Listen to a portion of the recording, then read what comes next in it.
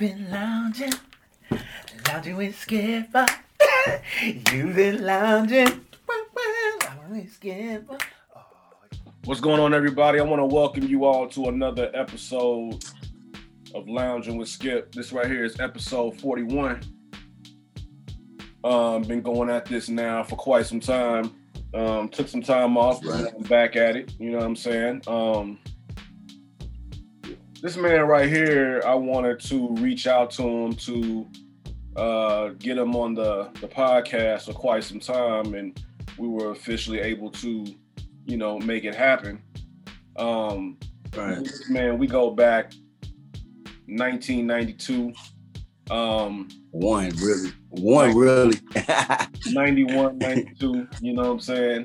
Mm-hmm. I'm talking about back in the days when, you know, it's always interesting when you run into someone that, you know, you feel like, you know what I'm saying, like I guess in a way, kindred spirits as far as, I was just thinking that. you know, as far as being creative and being around a creative spirit. And at an early age, I'm pretty sure we both, you know what I'm saying, recognize that within one another. Yeah. It's just dope. It's inspiration. It's dope how, you know, 28, well, no, what is it, 30 years later, you know, 30, bro. I ain't trying to say 2 years out. Still being creative in a creative space. So that lets me know and confirms that Respect. what I felt, that it was always there. I want to welcome, you know, entrepreneur, actor, well, not actor, but well, you know what I'm saying? I can do that too. Don't get it twisted. I can do that too. You know what I'm saying? Artist, recording artist. I know when you with the kids and doing that, what would that be considered in a way? I'm an activist. I'm an advocate. Yeah. I'm an actor. I'm all the A words. I'm an artist. Yeah, you know what I'm saying? All the A and words. I'm an ally to you. All the A words. I want to welcome KP to the podcast, man. What's happening, man? Thank you, brother Skip, man. It's been a long time coming. Yes, like sir. you said, man, it's been 3 decades, man. I'm glad we don't look like our struggle. You and I both, man. We aging gracefully, man. Yeah. You know, because it's been a long time, and you know, I'm just glad to be on the show and be able to share whatever I can share with your viewers, you know, all over the world and from the West to the Midwest, man. Yes, sir. Yes, sir. Now let's take it back to the beginning. Where were you born and raised, and a little background where you was born and raised? Man, I was born in an army base called Fort Knox, man, in Kentucky. You know, I was born in the Ireland Army Hospital, man. You know what I'm saying? Back in the 70s, you know what I'm saying? I ain't gonna give up my straight age, but, you know, I was born back in the days where, you know, it was a prideful thing to have kids. And, you know, my dad was a military man, so I was an Army brat. You know, my mother was a gospel singer in her past life, you know, in the early days. And, you know, I was just born to 2 beautiful people that, you know, had ambitions. And so the first 4 years of my life was spent in Germany, you know, due to my dad still being a, you know, Vietnam vet. Okay. Much salute to him. And, you know what I'm saying, just giving us that different experience of being in Europe for the first 4 years and then being able to come to St. Louis under the request of my auntie, you know what I'm saying, who was already living in St. Louis, because my folks originate from down south, from Mississippi, in Leland and Bourbon. Now, do you remember anything from them first 4 years being overseas? Man, contrary to popular belief, I do, man. You know, I got a real vivid memory, man. It's like my memory is like a photograph. I remember the housing structures.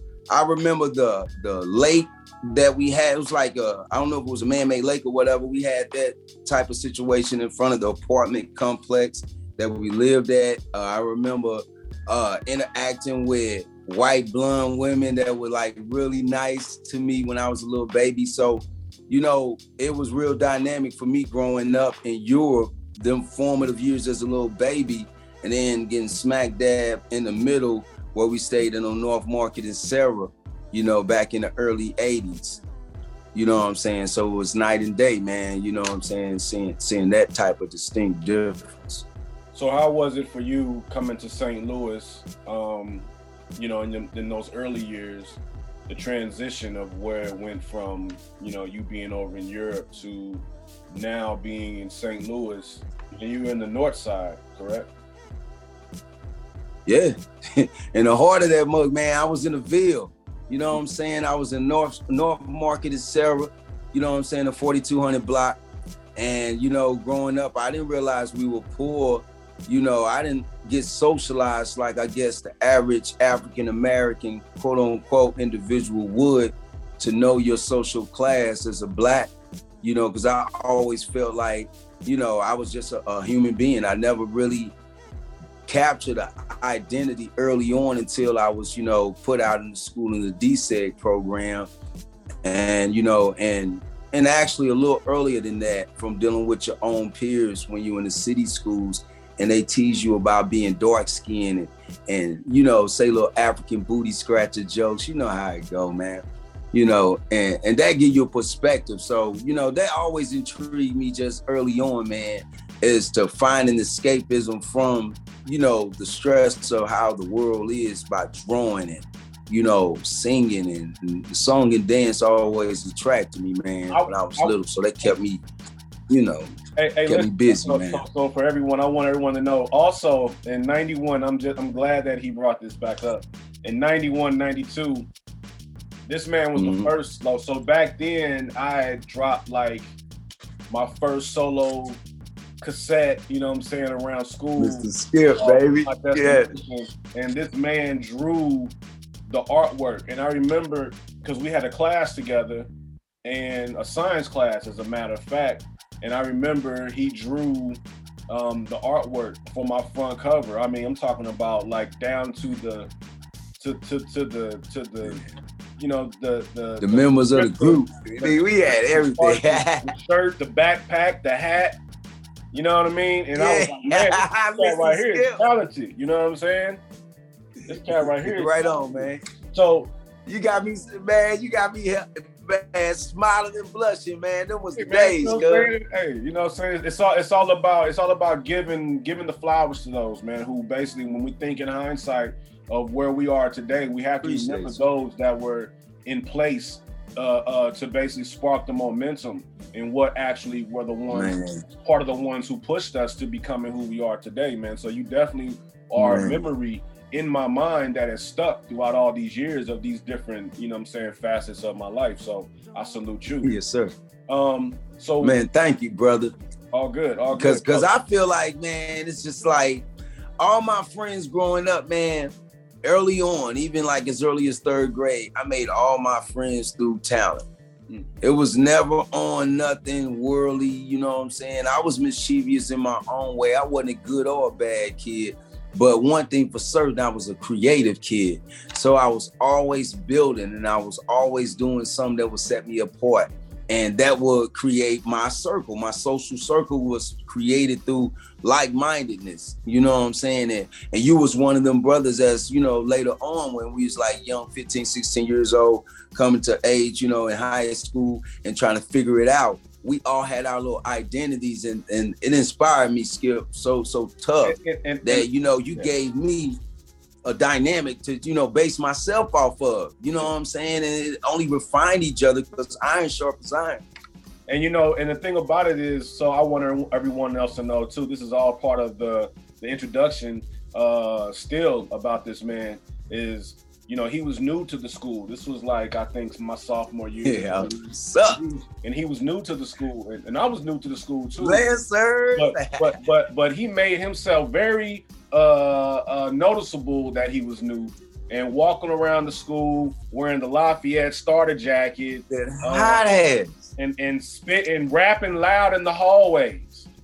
Yeah, there wasn't too many people walking around the hallways rapping loud. You know what I mean? Like, who is this cat? You know what I mean? I want to go. I was tripping. Yeah, but I mean, but it's little things like that. That was like, that made me look like, damn, he has no. You know, sometimes even as kids, we have certain limits to what we feel we want to do in thinking of what others may think about us. And when I saw that in you, it made me be like, man, he does not give no fucks. You know what I'm saying? As far as no fucks given. What anybody's listening, anybody's saying. And so that stuck with me as well, because it let me know, like, damn, it's other kids my age that basically have more balls, in a sense of just doing what it is that's pleasing to them. You know what I mean? So no, that's absolutely real, Skip. Yeah. But it was easy for me to transition because of what my experience was at my age. You know what I'm saying? Because although I had the baby face, I was always a man child and was exposed early on to grown activity. I had a daughter. You know what I'm saying? I really had a life that was causing me to have to be creative and have to, have a driving energy about myself, to where somebody tripping on me, not liking my shoes or not liking the way I was dressing or colors I had on, I ain't have no time for it. So I just tuned them out with the hip hop, man. And you know what I'm saying? I think that was that spirit that was kindred for us. You know what I'm saying? So you had a daughter back then? Yeah, bro. Wow. Shit, my daughter 30 years old. Wow. Right. Okay, so as the world turns. Let's backtrack. So what was your first experiences into music? Like, as far as what was like one of the very first songs you remembered in your life, in your childhood, whether it's R&B, rock, hip hop, something that it gravitated to you musically? Well, my mom's, you know what I'm saying, she used to sing a hell of a lot of songs, man, and those divas from the past, sure, what's her head, Barbara Streisand, you know what I'm saying, some of them classic singers, man, them balladeers, she used to sing in, what's that song, Can It Be, It Was All So Simple, The Way We Were, you know what I'm saying, Gladys Knight. My mama liked country, western. I mean, she like from Minnie Riperton to Patty Klein. You know what I'm saying? It's like, it was so diverse. Dolly Parton even. So my mom always kind of gave me a diverse, palette of music to listen to, but principally her main music was gospel. So, you know what I'm saying? Early in my life, I had a lot of gospel, a lot of spiritual stuff, old gospel, man, the Soul Stirrers, the Mighty Clouds of Joy. You know what I'm saying? Pastor Cleveland, Mahalia Jackson, those type of singers. And that's kind of like the spirit that I kind of keep with me. When I think about making music, it's like, those are our ancestors. So that's why I got endless wordplay. And I don't have any fear when it comes to, speaking the truth, because, that's what gives me power every day. If I share the gift, then the gift keeps on giving. So what's the first hip hop record that you heard in your life that you can remember where you was like, yo, what is this? Man, it's funny that you say that, but it was Beethoven's Fifth, Fat Boys, man. Rest in peace, Marky D, man. It's so funny you say that. But man, when I heard that da-da-da-da, da-da-da-da, and, I was already feeling the Curtis Blow movement and everything. But when I heard Buffy beatboxing and all this stuff, man, that kind of just solidified it for me. You know what I'm saying? Wanted to just be a rapper. It was fun for me. And then, of course, later on, the wordsmiths of the day, like, KRS-One, Rakim, you know what I'm saying? Big Daddy Kane, Special Ed. I mean, I could go on and on and on and on, man. So I was just a fan of the game, man. Around that time, was that when you started writing? Yeah, I started writing when I was like 9 or 10. So, yeah, man, if you do the math, man, I was about 10, 11 years old, man, 10 years old, writing rhymes, man. And so that was around the time when crack was hitting the hood. Dope Man was coming out. You know what I'm saying? So those songs were very impressionable on, the way I was delivering a lot of my rhymes in the mid to late 80s. Because before then, we was, I'm on the microphone and old school for the day, old school type of cadence. But of course, when the flow was discovered, when Rakim started teaching cats how to rap, it's like nobody after Rakim, if you ask me, in hip hop could afford to not have some kind of flow. So Yeah, the rest is history though. But I was a wordsmith since I was like 10. And I used to rap with cats that was 16, 17, 18 years old. And, you know, I was like the human radio back in the days, man. If they wanted to hear the top 10 rap selection, they'd ask me, man, from Rod Bass to BDP, the leaders of the new school. It didn't matter. I would rap those songs, you know what I'm saying? In their voices, because that's how I kind of hone my gift. You know, my cousin is Willie D from the Ghetto Boys. And I didn't find that out until later, of course, in life. Really? But I used to always, man, big shout out to the H-Town players. I used to rap like him when I was little, like just flexing with my voice, and people used to always get a kick out of it. But as I got older and started, you know, honing my craft, I realized that me sounding like Ice Cube when I rap, or Scarface when I rap, or not so much Tupac, because I feel like I was already vibing like Tupac when he came out. The same as Outkast when they came out. I feel like it's the same wavelength type shit, you know what I'm saying? Like, damn, these cats doing the type of shit I like to do, because, you know, back in the day, me and Sham used to be, you know, flowing. We like to flow. You know what's funny, man? I mean, you mentioned about Willie D being your cousin.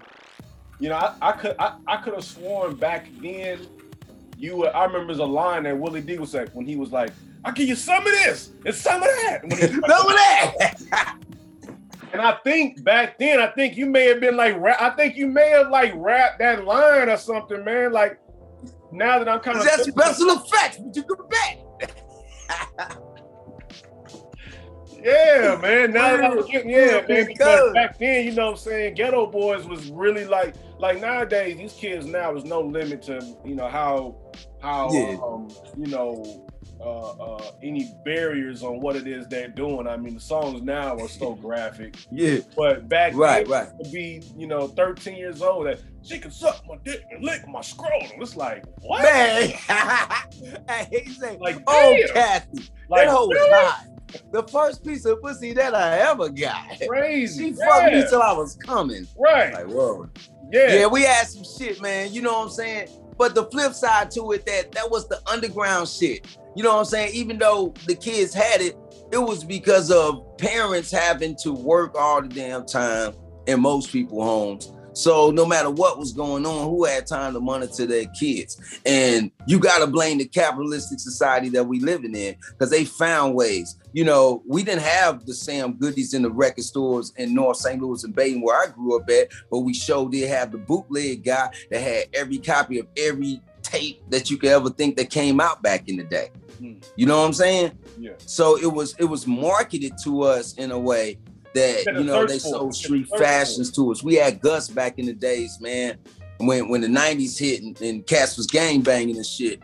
That was like the Depot, you know, that and the Dickie Warehouse and Grandpa Pigeons. You know what I'm saying? It was like the depots for finding some street apparel that you can, you know, be in and fit in and, you know, be safe, so to speak. Whereas now it's more of a commercialism effect that is being put onto the kids nowadays, to where now you it's goofball, rocking that type of gear. Man, it's straight goofball. Yeah, I want to lead into. So, when did you get into recording songs and things like that? Well, that was around late 80s, early 90s, because I used to be in the studio with Oliver Sane, and I met him through my manager, D.O. Doty. Big shout out to him, the Bakery Productions. You know what I'm saying? It's a long story with us, you know what I'm saying? But I want to stay focused. I used to be able to sit in on some of them sessions that he was doing, mixing and tracking out music. And, you know, that was my first time like being kind of exposed to it from the raw end of learning how to, you know, cut music and record. And back in them days, man, they didn't have as much access to the drum machines, because those was actually a luxury item in the studio.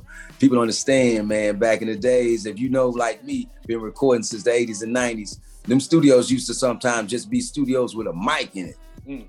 And be like, okay, you got the mixing console, where's your equipment? Where's, you know, and we like, hold on, we ain't got no beats. So, you know, we learned the ropes the hard way of, you know, booking studio time. And then they had a studio hand that was playing country music, but we found a way to make a dope beat, you know, do what we had to do. And Oliver Sane was like this dude that used to let Out of Order. Well, now it's Out of Order, but we was Northside Coalition.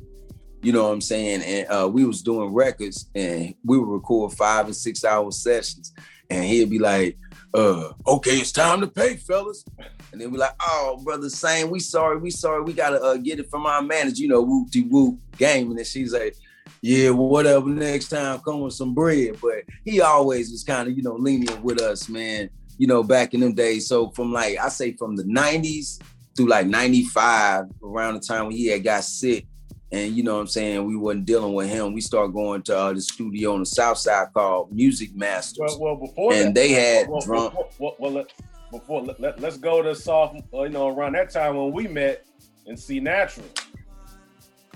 Around. Man, I'm skipping around. Yeah, exactly. That's why I was telling my folks. Let me digress. As I digress, I'm glad I'm talking to you, Skip, because when I do this Out of Order documentary movie or whatever it's going to be, you know, I need you to be on my team so you could be able to tell me, you know, the parts I missed. I still remember, you know what I'm saying? Yeah, all that. Exactly. But now I remember it too. I didn't forget it. I just compartmentalized it and was kind of talking about my actual studio, you know, experiences. I didn't get to the home studio situations yet.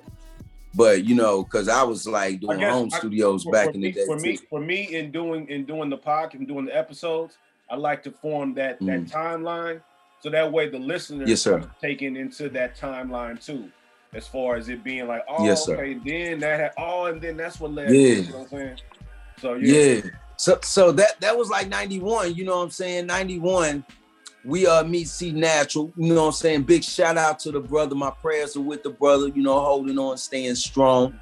He exposed us to a man having a home setup that was just like having a studio. Yeah. So it was like a big experience, bro. He walked us through the whole design of building beats, tracking beats, through the Ensoniq, through all the samplers. Man, dude was just like, he was a genius, and he was a gem in the hood, man, for real. Because over that way, man, it was no way we was gonna have access to the type of equipment my mans was having. The time he was allotting us for the cheap prices that dude was really like selling dope with that music straight up. And you know what's crazy, and just for people that's listening. So at that time, you know what I'm saying, I had me a crew, you know what I'm saying, and we all the vigilantes.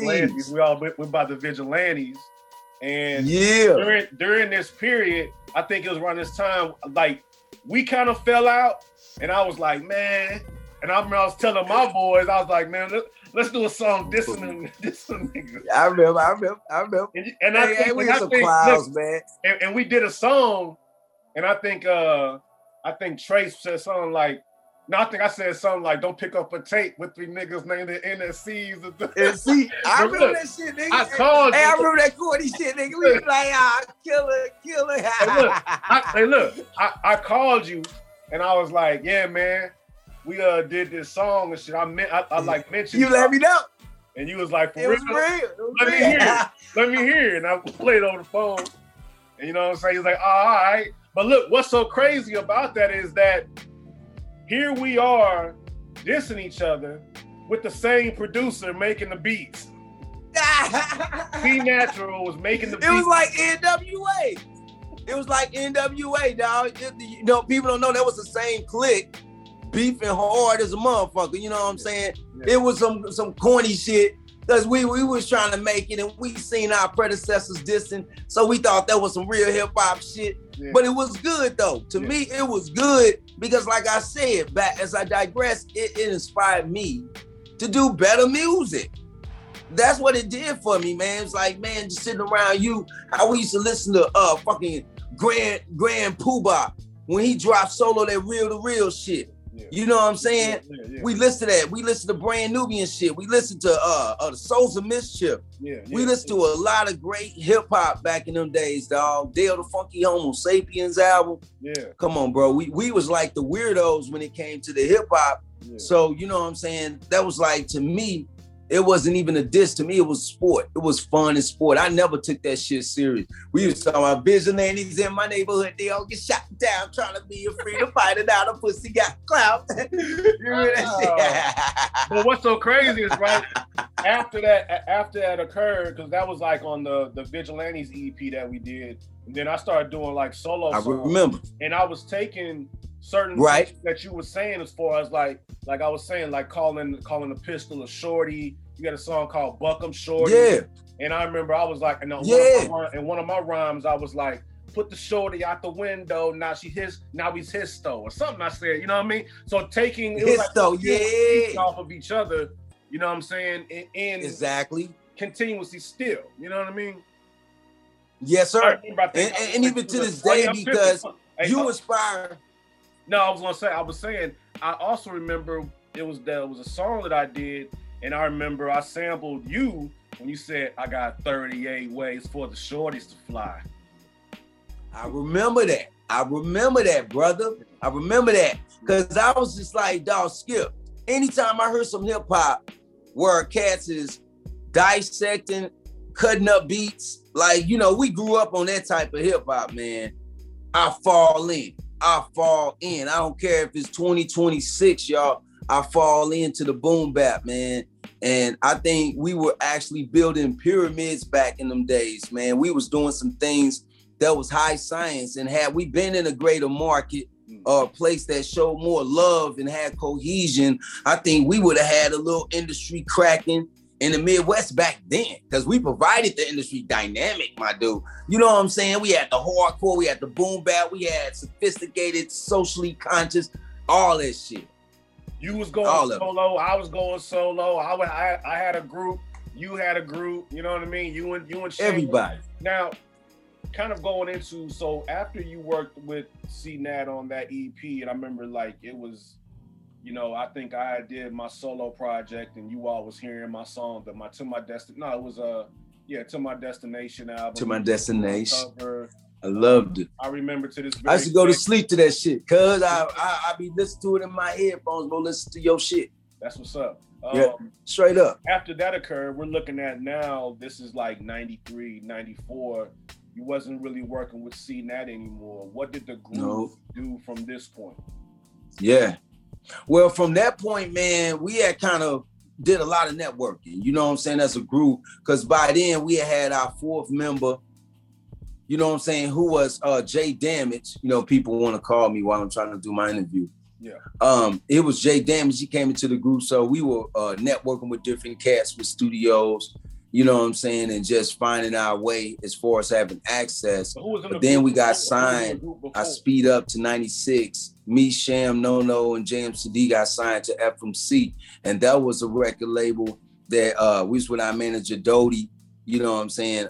After rocking with my man, Mark Willer, big shout out to our first manager, Mark. But Doty had ended up meeting Teddy Mahone, Teddy introduced us to... KP, hold on 1 second. So you all at first were called NSC. Yeah. Those that don't know, what does NSC mean? Northside Coalition.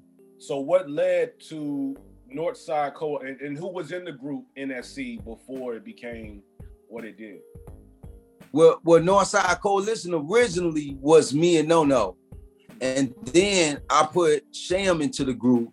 So it's like my whole journey started as KPS, Killer Poet Society, if you remember. Poet Society, yeah. That was the foundation block, to everything. Who was in that group? Yeah. That was me. That was me, my big cousin, Eric, who is alive now back in the day, CP, AKA Cradell, and the Golden Child. And my big brother was, but you know what I'm saying, he ain't never get around when we was actually doing it in the studio. But the main three was me, Cradell, and Eric. So before we move forward in that, I want to let everybody No was in the service at this time. So I want everybody to know before that, when they were KPS, Killer Poet Society, they started recording with C-Nat. This is before C-Nat started using the EPS to be able to sample. So a lot of the tracks were played. And I remember there was one track I heard. It was dun, dun, dun, dun, dun, dun, dun, dun, dun. And I remember one of the famous lines. One of the famous lines in that song was like, some. He said, some. I'll kill your sister, your mother, and your faggot ass brother. I mean, classic, man. Hey, that type of shit will be censored today. We'll be censored. That line. That was classic, man. That was unbridled gangster rap. That was a CP. Big shout out to my little bro, CP. That was Cradell. He did that. You know what I'm saying? But the most memorable line that I got from them days, dog, was Menace in Society. Because when I started off, I'm like, skin is the way that I'm living is unexcusable. I'm making an offer that you can't refuse, ho. You remember that shit? Yeah. That shit was hard, man. Niggas don't know nothing about it. 90, 91. And one of the hooks was Lou Towns in the house. Lou Towns house. Lou Towns. Lou Towns in the house. And you know what? I still have those cassettes. I still have those cassettes at my mom's house. Play it. It's at my mom's house back in St. Louis. Oh, I need access, bro. You don't have them? You need to come on home. Oh, for real? You don't have them? Don't have them. I would love and cherish to have those. Okay. Yeah. I still got them. That'll help me with the movie. I got them. Yeah. Do you still got the we got the DICK? And it will be yours by the end of the day. Stick it to that ass, no delay. Yeah, that sounds familiar. We captured that Topper with the Power. Remember YZ came out, and we kind of had that kind of groove to it with that doom, I got all that stuff on cassette back in my mom's house now. So yeah, I'm gonna look that stuff up. So fast forward, bless you. What made you all change the name from NSC to Out of Order? Well, so out of all that stuff we went through with the NSC thing, it was like, for one, everybody wasn't from the north side. You know what I'm saying? With my brother Jay was from the west side. So it really didn't no longer fit. You know what I'm saying? As far as calling the whole group NSC. And we were thinking like to be more marketable. You know, we was always thinking in the back of our head, maybe it's because we had this local name that it was holding us back. So we went through names like Out of Line, Out of Control, Out of Sync, Out of Order. And how I got Out of Order is funny, man, because I went to this one gas station. We was on tour, and everybody was like on the road, like, no, I gotta blow it up, bro. I'm sorry, my something fucked up. I ain't even finna do this on this bus. I'm finna, you know how I go on the road, dog. We go to this bathroom, right? They don't say anything about it not working. But when I run in there, it's a fucking, like, look like somebody's ass exploded on the toilet, man. And it had this sign on it that said, Out of Order. And Word Life, that's really the image that I got when I thought of the group, you know what I'm saying, name. I ain't never think about the fact that it was 3 O's or anything. It just came out so natural. You know what I'm saying? Then later we developed Tripleosis. That was like that vibe that where if you come, it's just like me and you, we got Tripleosis. We was on the same vibe. You making an album, I'm making an album at the same damn time. How's that? You know what I'm saying? And so it's an unwritten thing that brothers have when they're like-minded. So all my life, like I said, you know, coming full circle, I always look for brothers that's like-minded. So pretty much it's kind of the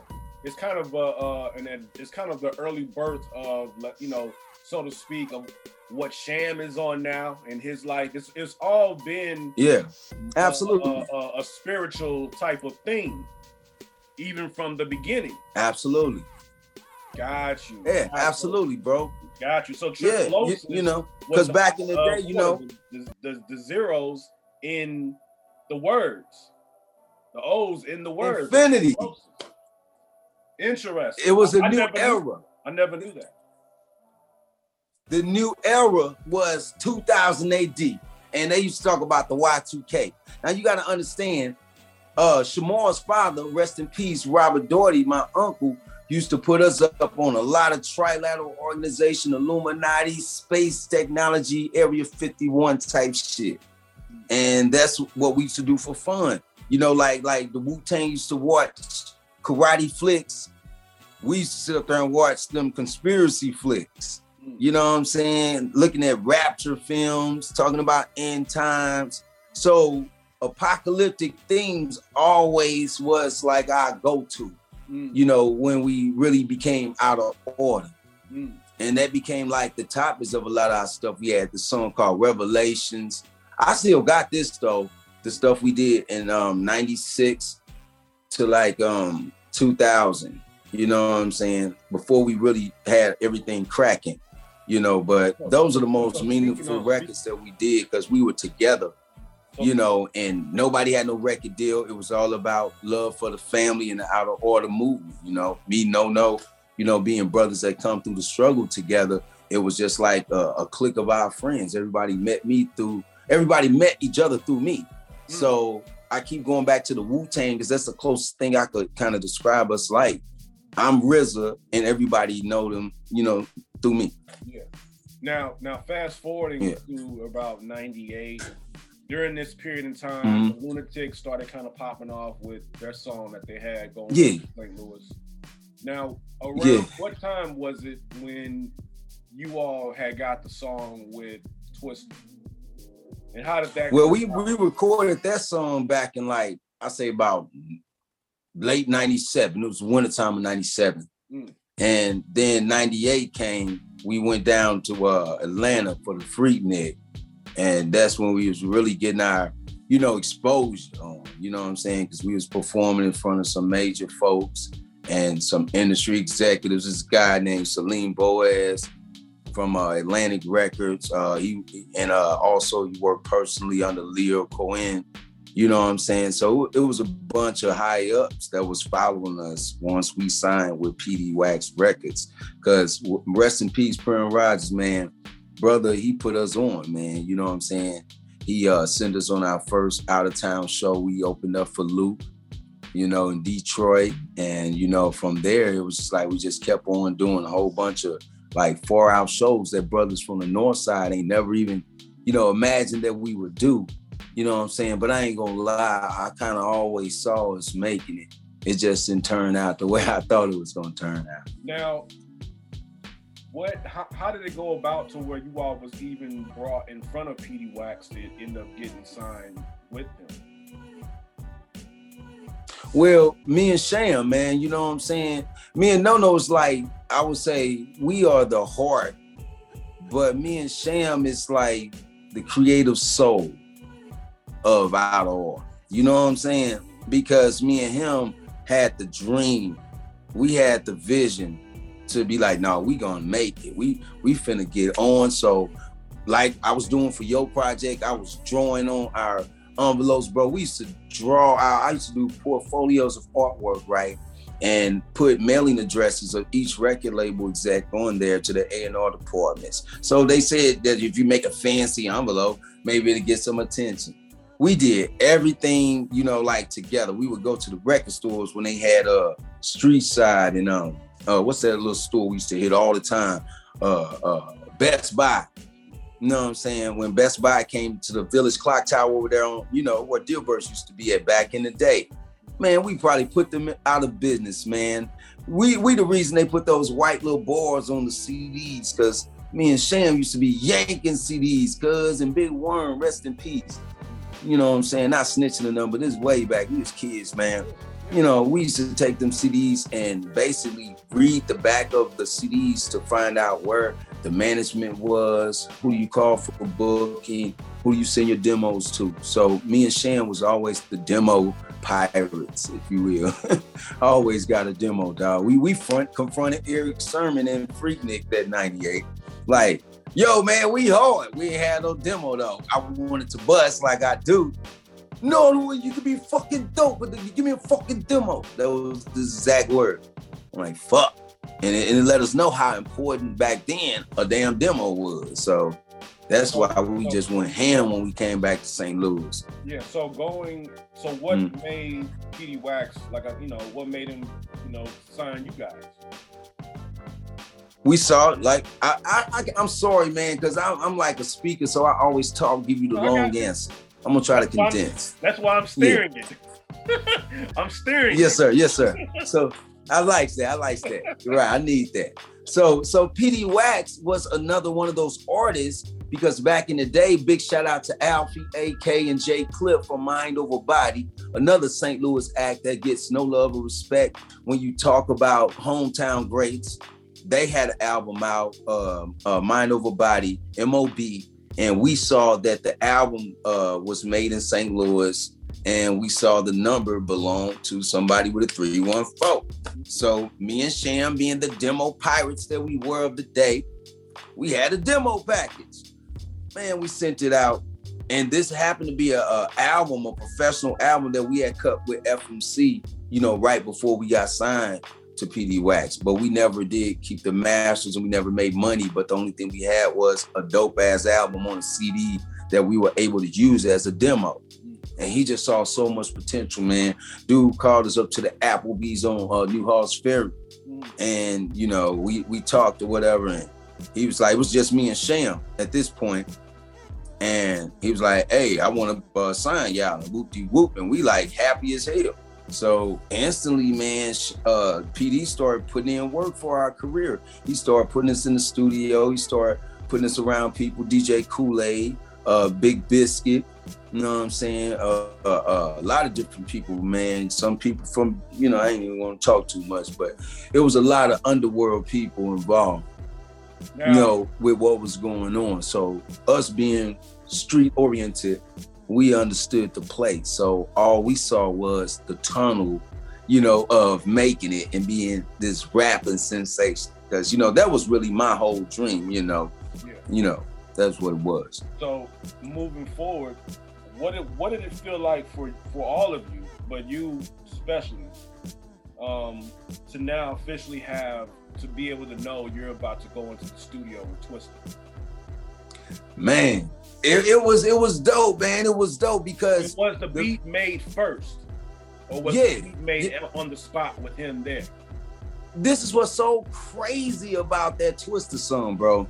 It was so organically created that me, Sham, No, Jay Damage, all of us was sitting in the room, came up with the fuck something, because it's really called fuck something, but we had to change it and turn it into twerk something. That's how twerk became real popular after we did this record. You know what I'm saying? That song. Exactly. And so what year was this? We at the crib. What year was this? 97, 98. First 97. First time hearing the word twerk. Exactly. So we ain't get no bread off it, so I ain't even mad at nobody, But just being 100, man. You know what I'm saying? We ain't make no bread, Yeah. But long end of the story though, it's like, Twista come to the house. We smoking, we drinking, we doing the regular promo that Out of Order would be doing around this time. Getting into our little zone. We had our little equipment because Petey Wax was the shit. They gave us our little MPCs and keyboards and shit. So that was me and Sham's kick.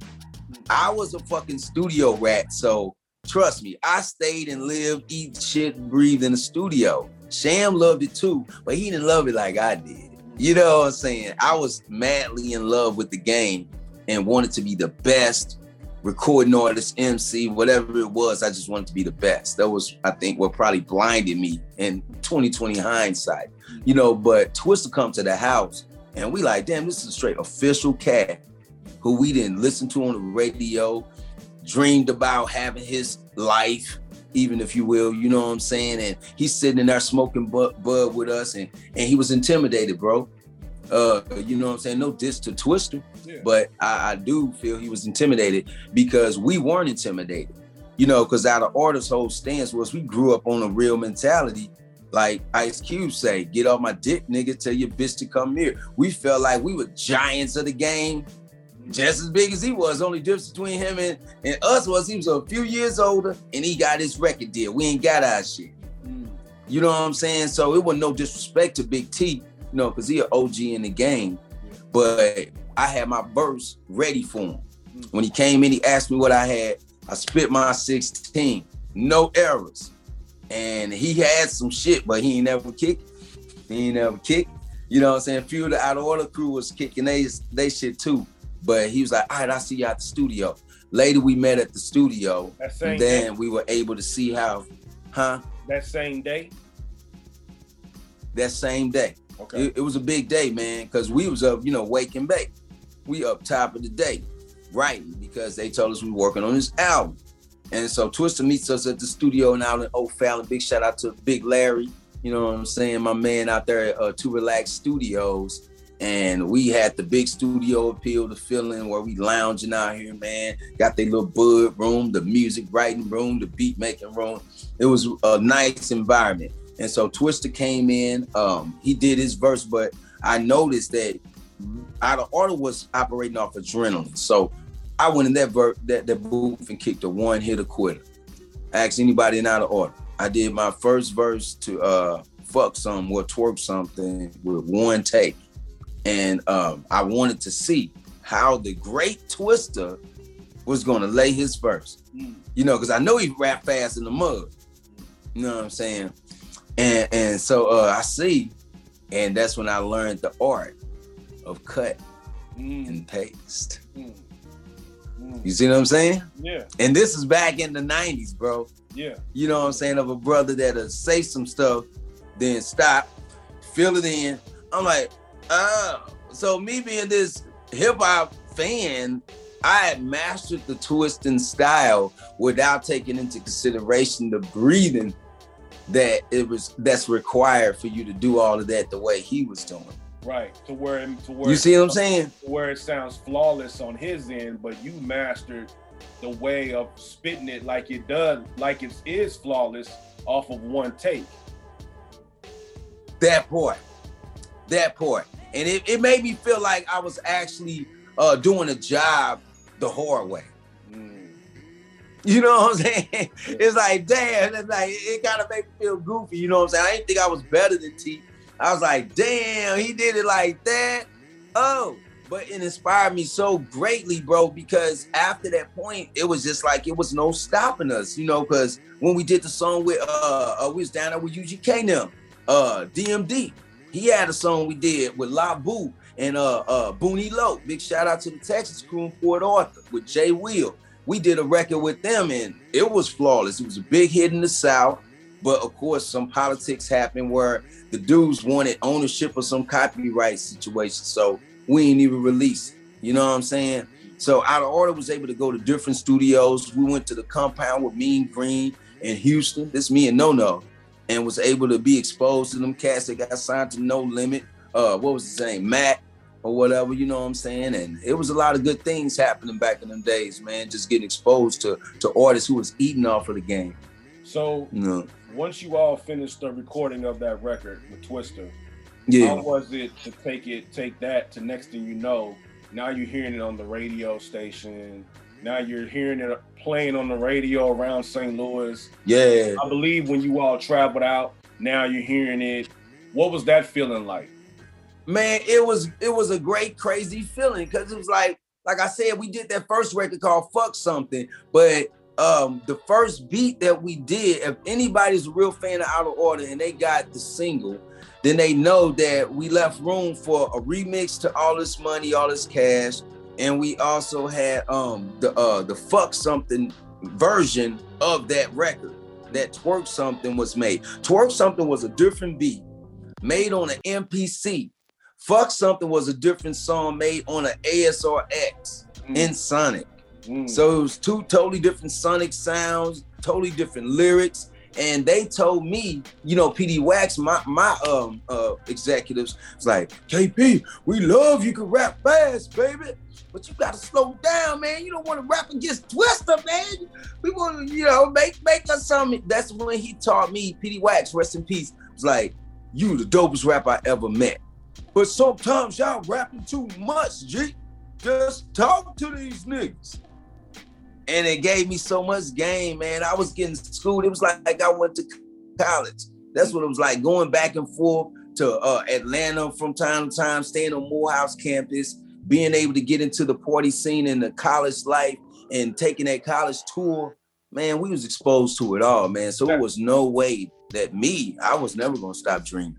Now, when you all went back and redid the actual beat, the actual song that people can go on YouTube or whatever and listen to now, that was made on MPC. So that's a totally different track than what it was made on MPC. So when you all went back and redid totally different. So when you all went back and redid it to Work Something, Twerk Something, did you have to recut the vocals all over again with Twista also? Yes. It's a totally different record. Only thing is, we just flew Twista. And that was what was so painstaking about that record, the editing, because you had to cut Twista's verse. And if you really listen to it, the trained ear can tell that white boy engineer didn't really know how to cut that Twista verse and make it totally fit that beat. You see what I'm saying? So I'm giving some insight on the record.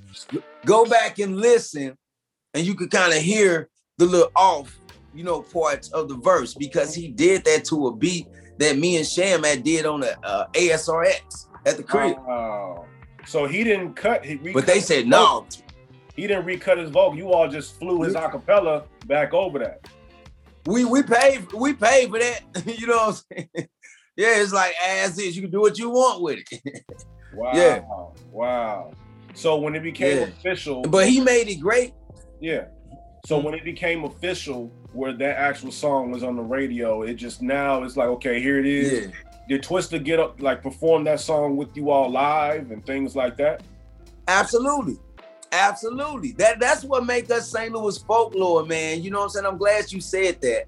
It's because Out of Order had some of the biggest and most organized shows with pyrotechnics, background dancers. We had the creative backdrop. If you look at some of the old school pictures, you know what I'm saying? We had everything that a superstar group should have. And when the politics happened, when the Lunatics got that deal, well, not when the Lunatics, but when Nelly got that deal, that kind of made St. Louis not really pay homage to the already bustling industry, if you will, that we had going. Because Out of Order was among a lot of great guys from St. Louis that perhaps got foreshadowed, when that stuff started to happen.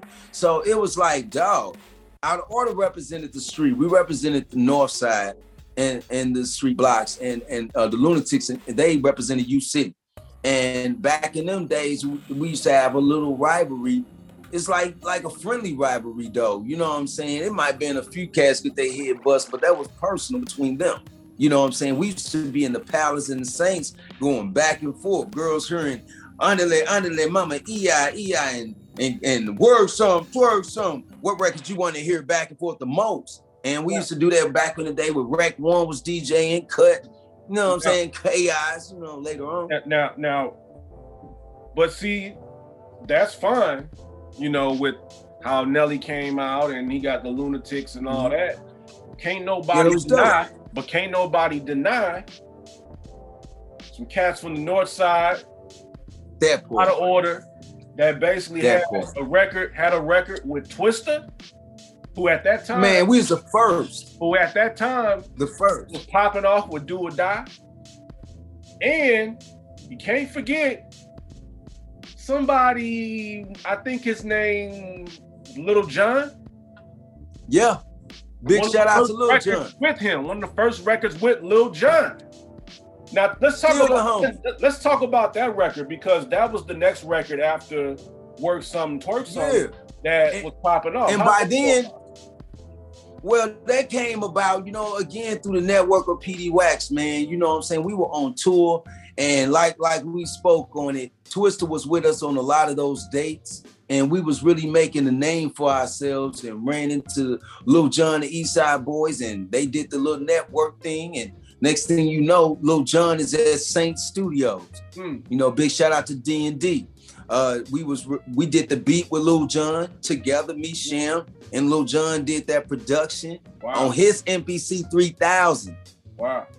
that it was so classic, bro. I'm like, oh, straight up, how honored must you feel to be able to lay a little drum, a little tinkle bell or something in a track that a now platinum producer is doing. And after we did those collaborations with both of those artists, their careers actually shot off like a rocket. Because Twista was just an underground legend, and Lil Jon was relatively underground with the Southern movement of crunk.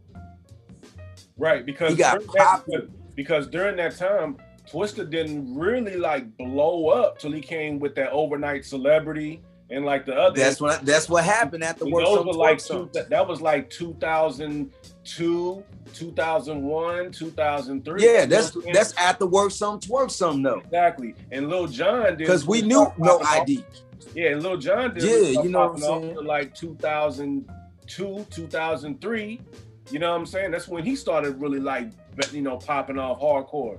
So, everybody ate off of Out of Order's deal.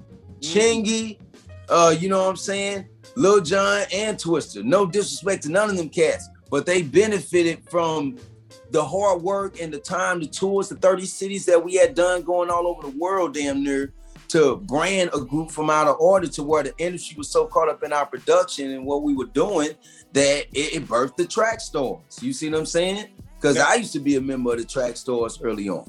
Now, looking back on that, I remember having those two records, but the album took quite a while for it to come out, the Triple Osis era. Now, what was the reason did, man. for that? Because that album came out fall 2000?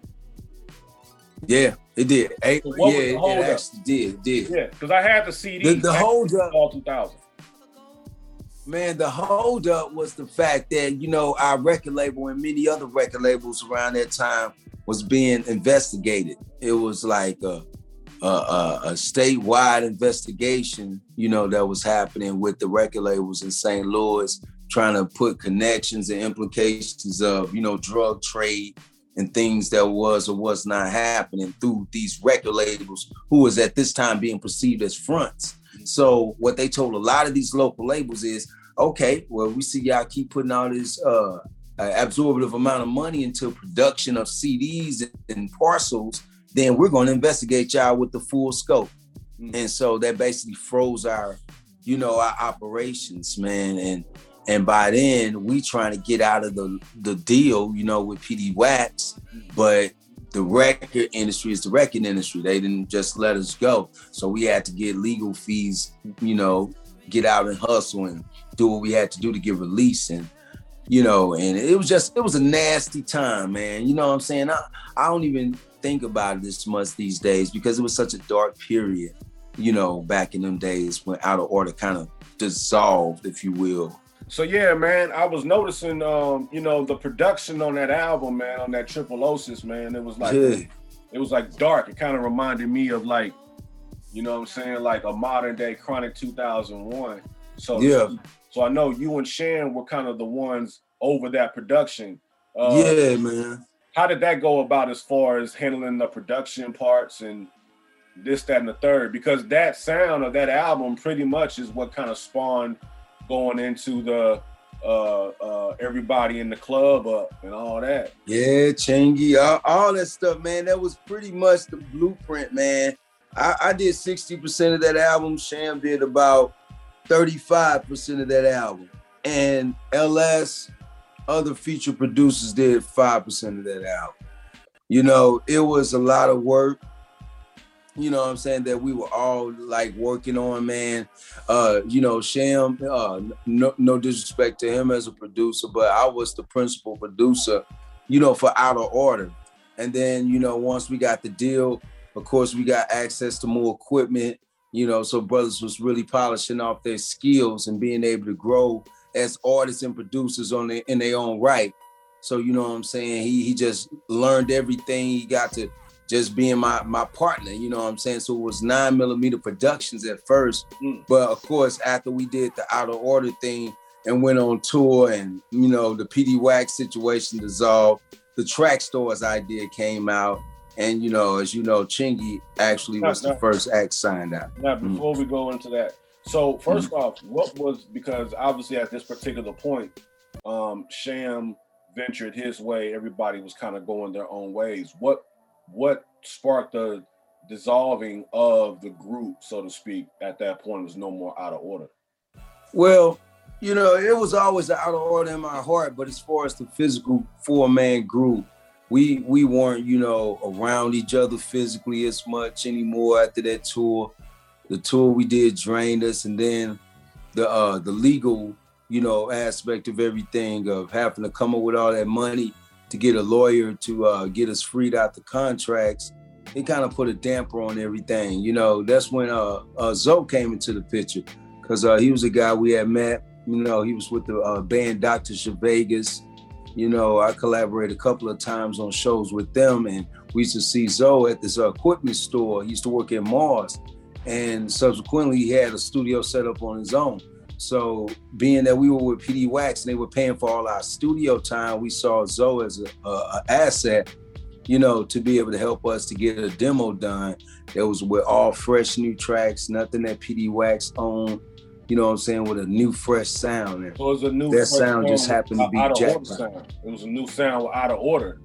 Yeah, absolutely. It was a new Out of Order sound, just on steroids. You know what I mean? Just all the elements of, you know, deep bass, the claps. You know what I'm saying? The melodies, the sound effects, all the stuff that we kind of, you know, were kind of trademark doing for our production style. We kind of brought all those skills out, and you know, that demo ended up being what led to, you know, the whole 9 career, what led to also Chingy's first album, Jackpot. A lot of those tracks were stuff that we collaborated on as a group, you know, that we didn't actually put out, you know, to the masses, but they ended up being some of the records on Jackpot. So, pretty much, okay, so the whole 9, which was everybody in the club up, which was Chaos, Chemo V.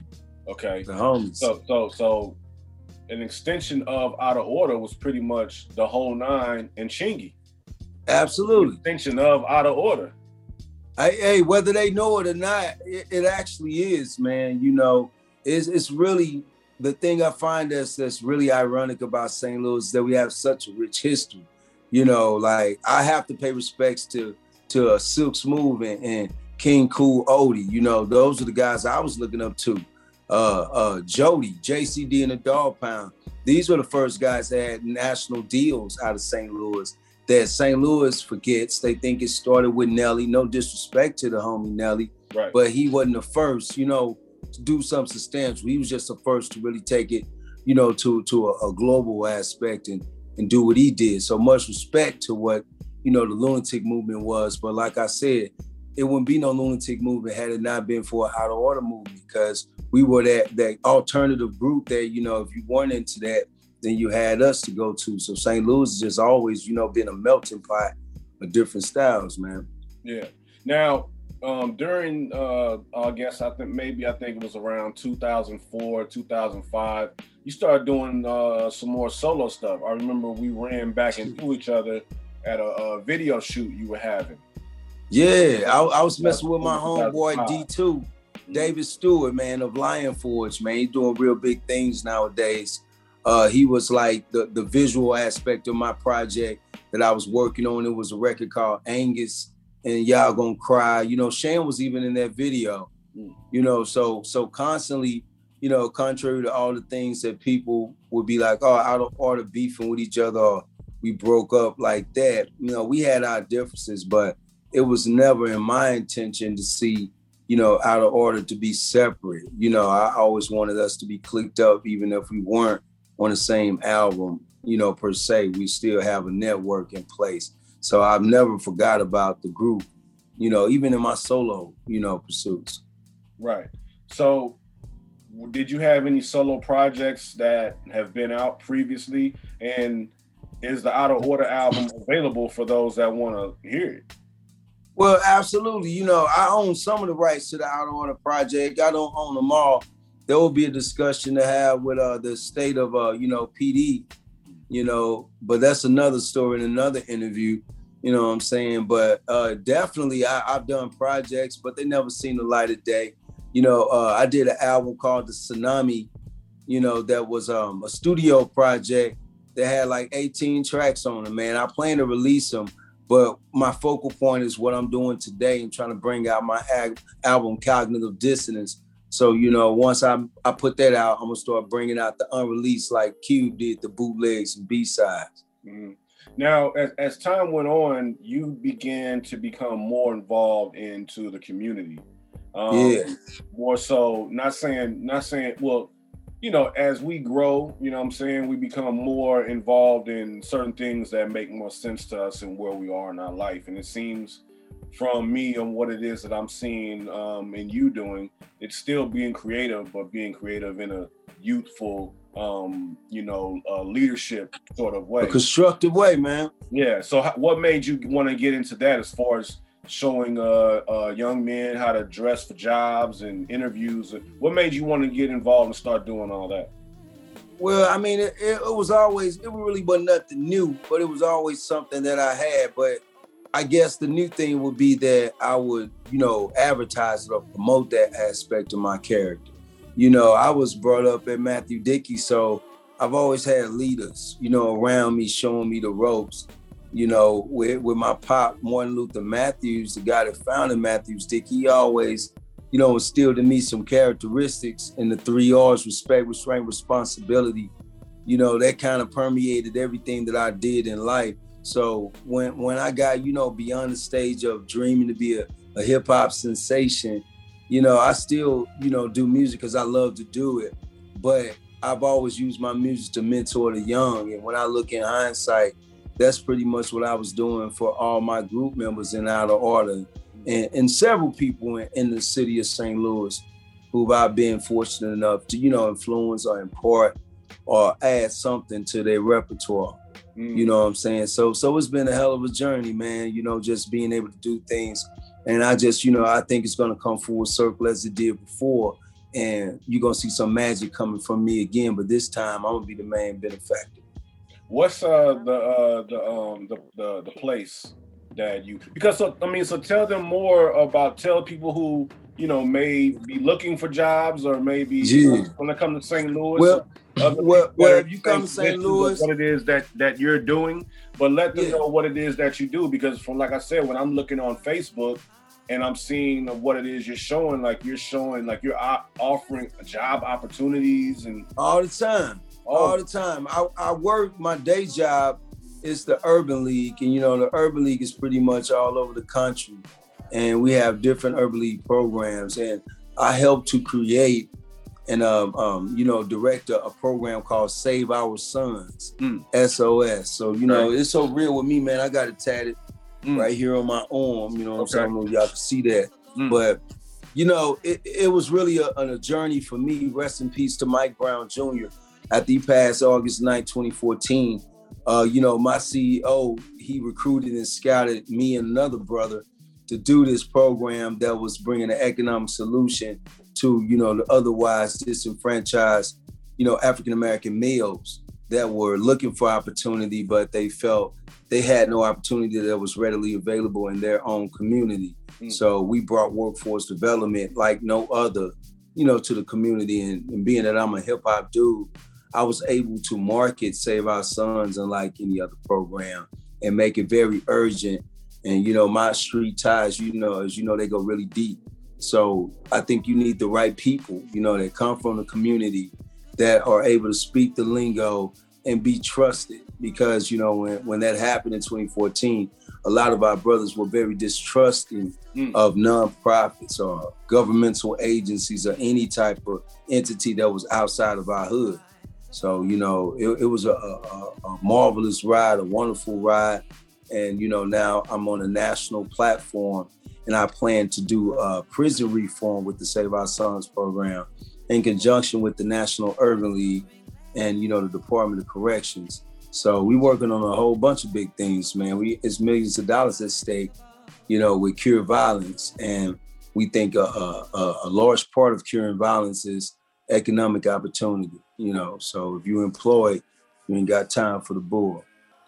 for people who are interested in what it is that you do, who may be coming through St. Louis, who may be watching this that's in St. Louis, how can they reach out to you to, you know, get involved in what it is that you're doing, or also look for a job and as far as helping that? Well, you can always visit our website, the Urban League of Metropolitan St. Louis, ulstl.com. That's ulstl.com. You know, and I'm Brother Dennis at that capacity. But, you know, my main thing is hip hop, you know, and the Urban League, much respect to that agency, but it's just another chapter in my book that I feel like, you know, is just getting me closer and closer to what I want to do. And that's to reach the masses with creativity and just honest literature. You know, it's about time someone told a true narrative, you know, about what's going on. So I feel like I have a civic duty to give people some conscious music, but at the same time, I ain't preaching at everybody. Yeah. And I think it's very marketable what we're about to do. Before I let you go, KP, where do you see yourself in the next 5 years? Well, next 5 years, I see myself all over the world. I see myself with a #1 album, Cognitive Dissonance. I believe that it keep me working for years after that. I'm probably going to be working that record for a couple of years. Maybe some movie deals come out of it. Maybe some national programs spawned out of it.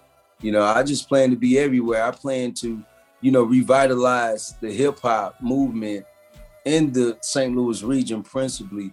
But, you know, through telling the story of my rap group Out of Order and, you know, the rise and the fall, the smiles and the frowns and ups and downs, you know, I want to tell a complete story of, you know, that's about life. Life is peaks and valleys. And I want the other artists to be inspired and know that, you know, this hip hop music was designed for us that's in the bottom, the black and brown brothers and sisters that had nothing but was able to be creative enough to make something out of nothing at all. So, you know what I'm saying? Cognitive Dissonance, man, the album's coming very, very soon. So hopefully in March, you'll be seeing some really exciting things. And that Head in the Heart, which you produce, is off the chain. I got a video rolling out for that, homie. So yeah, that's what I want people to check for. Definitely. Man, it was something I was about to say as far as dealing with the music. Oh yeah, basically, I'm gonna look for that cassette. So when you do put everything together for the actual Out of Order Northside Coalition movie, you know what I'm saying? Yeah. I definitely have that on deck for you, man, because man, legendary. I need that, man, because I'm coming out with a book on capitalism that kind of talks about my story and it kind of speaks on the Out of Order experience. And I'm also doing a scrapbook that's going to actually depict pictures of handwritten lyrics, kind of like that Tupac poetry book. And I'm going to, you know, like do a promotional package with it, put some old school music with it, show the lyrics, how they were written, and, you know, do some audio books as well. With your drawings? With my drawings, my raps, which are written out. You know, I write like a hieroglyph sometimes, like graffiti or something. So, you know what I'm saying? It'd be, I think, a keepsake type of situation, you know, to just keep the legacy alive and keep it pushing. And I also got a podcast, man, coming out called Don't Let It Go to Your Head, where I'm gonna be talking some real shit. And you can check me out on Did We Make Ourselves Clear? So that's another podcast that I'm doing with my cousin River and my man Kyle, who I helped in the Save Our Sons program when he was incarcerated in Al Gore. He's now on his feet, man, doing well, and he's my co-host. So it's real, man. As you can see, here we are 30 years later, still being creative, still finding ways and avenues of generating some type of revenue streams of something to keep the creative juices flowing. Here I am with a podcast. Here you are talking about getting a podcast going and what's happening, talking about scrapbooks, talking about a book, talking about, you know what I mean? Talking about the album. It don't stop, man. It's the continuation of creativity, man. You know what I'm saying? For those that are real in what they do, it will never come across fake, because real is in, real is within. You know what I'm saying? Real comes from within. You know what it is that real recognize real, man. Real recognize straight real. Up. Yeah, I appreciate you, man. Hey, for one last thing, let everybody know your Instagram so folks can reach out. That's KP Killer Poet, or King James KP Dennis on Facebook. You know, I'm pretty easy to get in touch with. I'm always out here. I'm always in the community. You know what I'm saying? And get Cognitive Dissonance. Check out Head and Heart, that I got a banger with Mr. Skip right now playing that's going to be on that album. And Raining in My Heart. That's another classic song you need to check out, man. You know what I'm saying? Sign of the Times music. Much love to my Outer Order family. Dean Doty, Sham, No, J Dam. All y'all, man. Rest in peace to my nephew, LLTC. Hey, KP, I appreciate you, man. Much love, man. Yes, sir. Much love to you, Skip. Yes, sir. And I thank you for coming through and lounging with me, man, on the podcast. No doubt, man. We got to do this more often, dog. You know what I'm saying? It's bring crazy me on time. yours. Bring me on yours. We'll make it do. I most definitely will be checking for that email, bro. All right, no doubt, bro. Appreciate you, Salute. man. Yes, sir. Appreciate you, man. I'll be seeing you soon, man. Coming out west, baby. All right, let me know. I will. All right.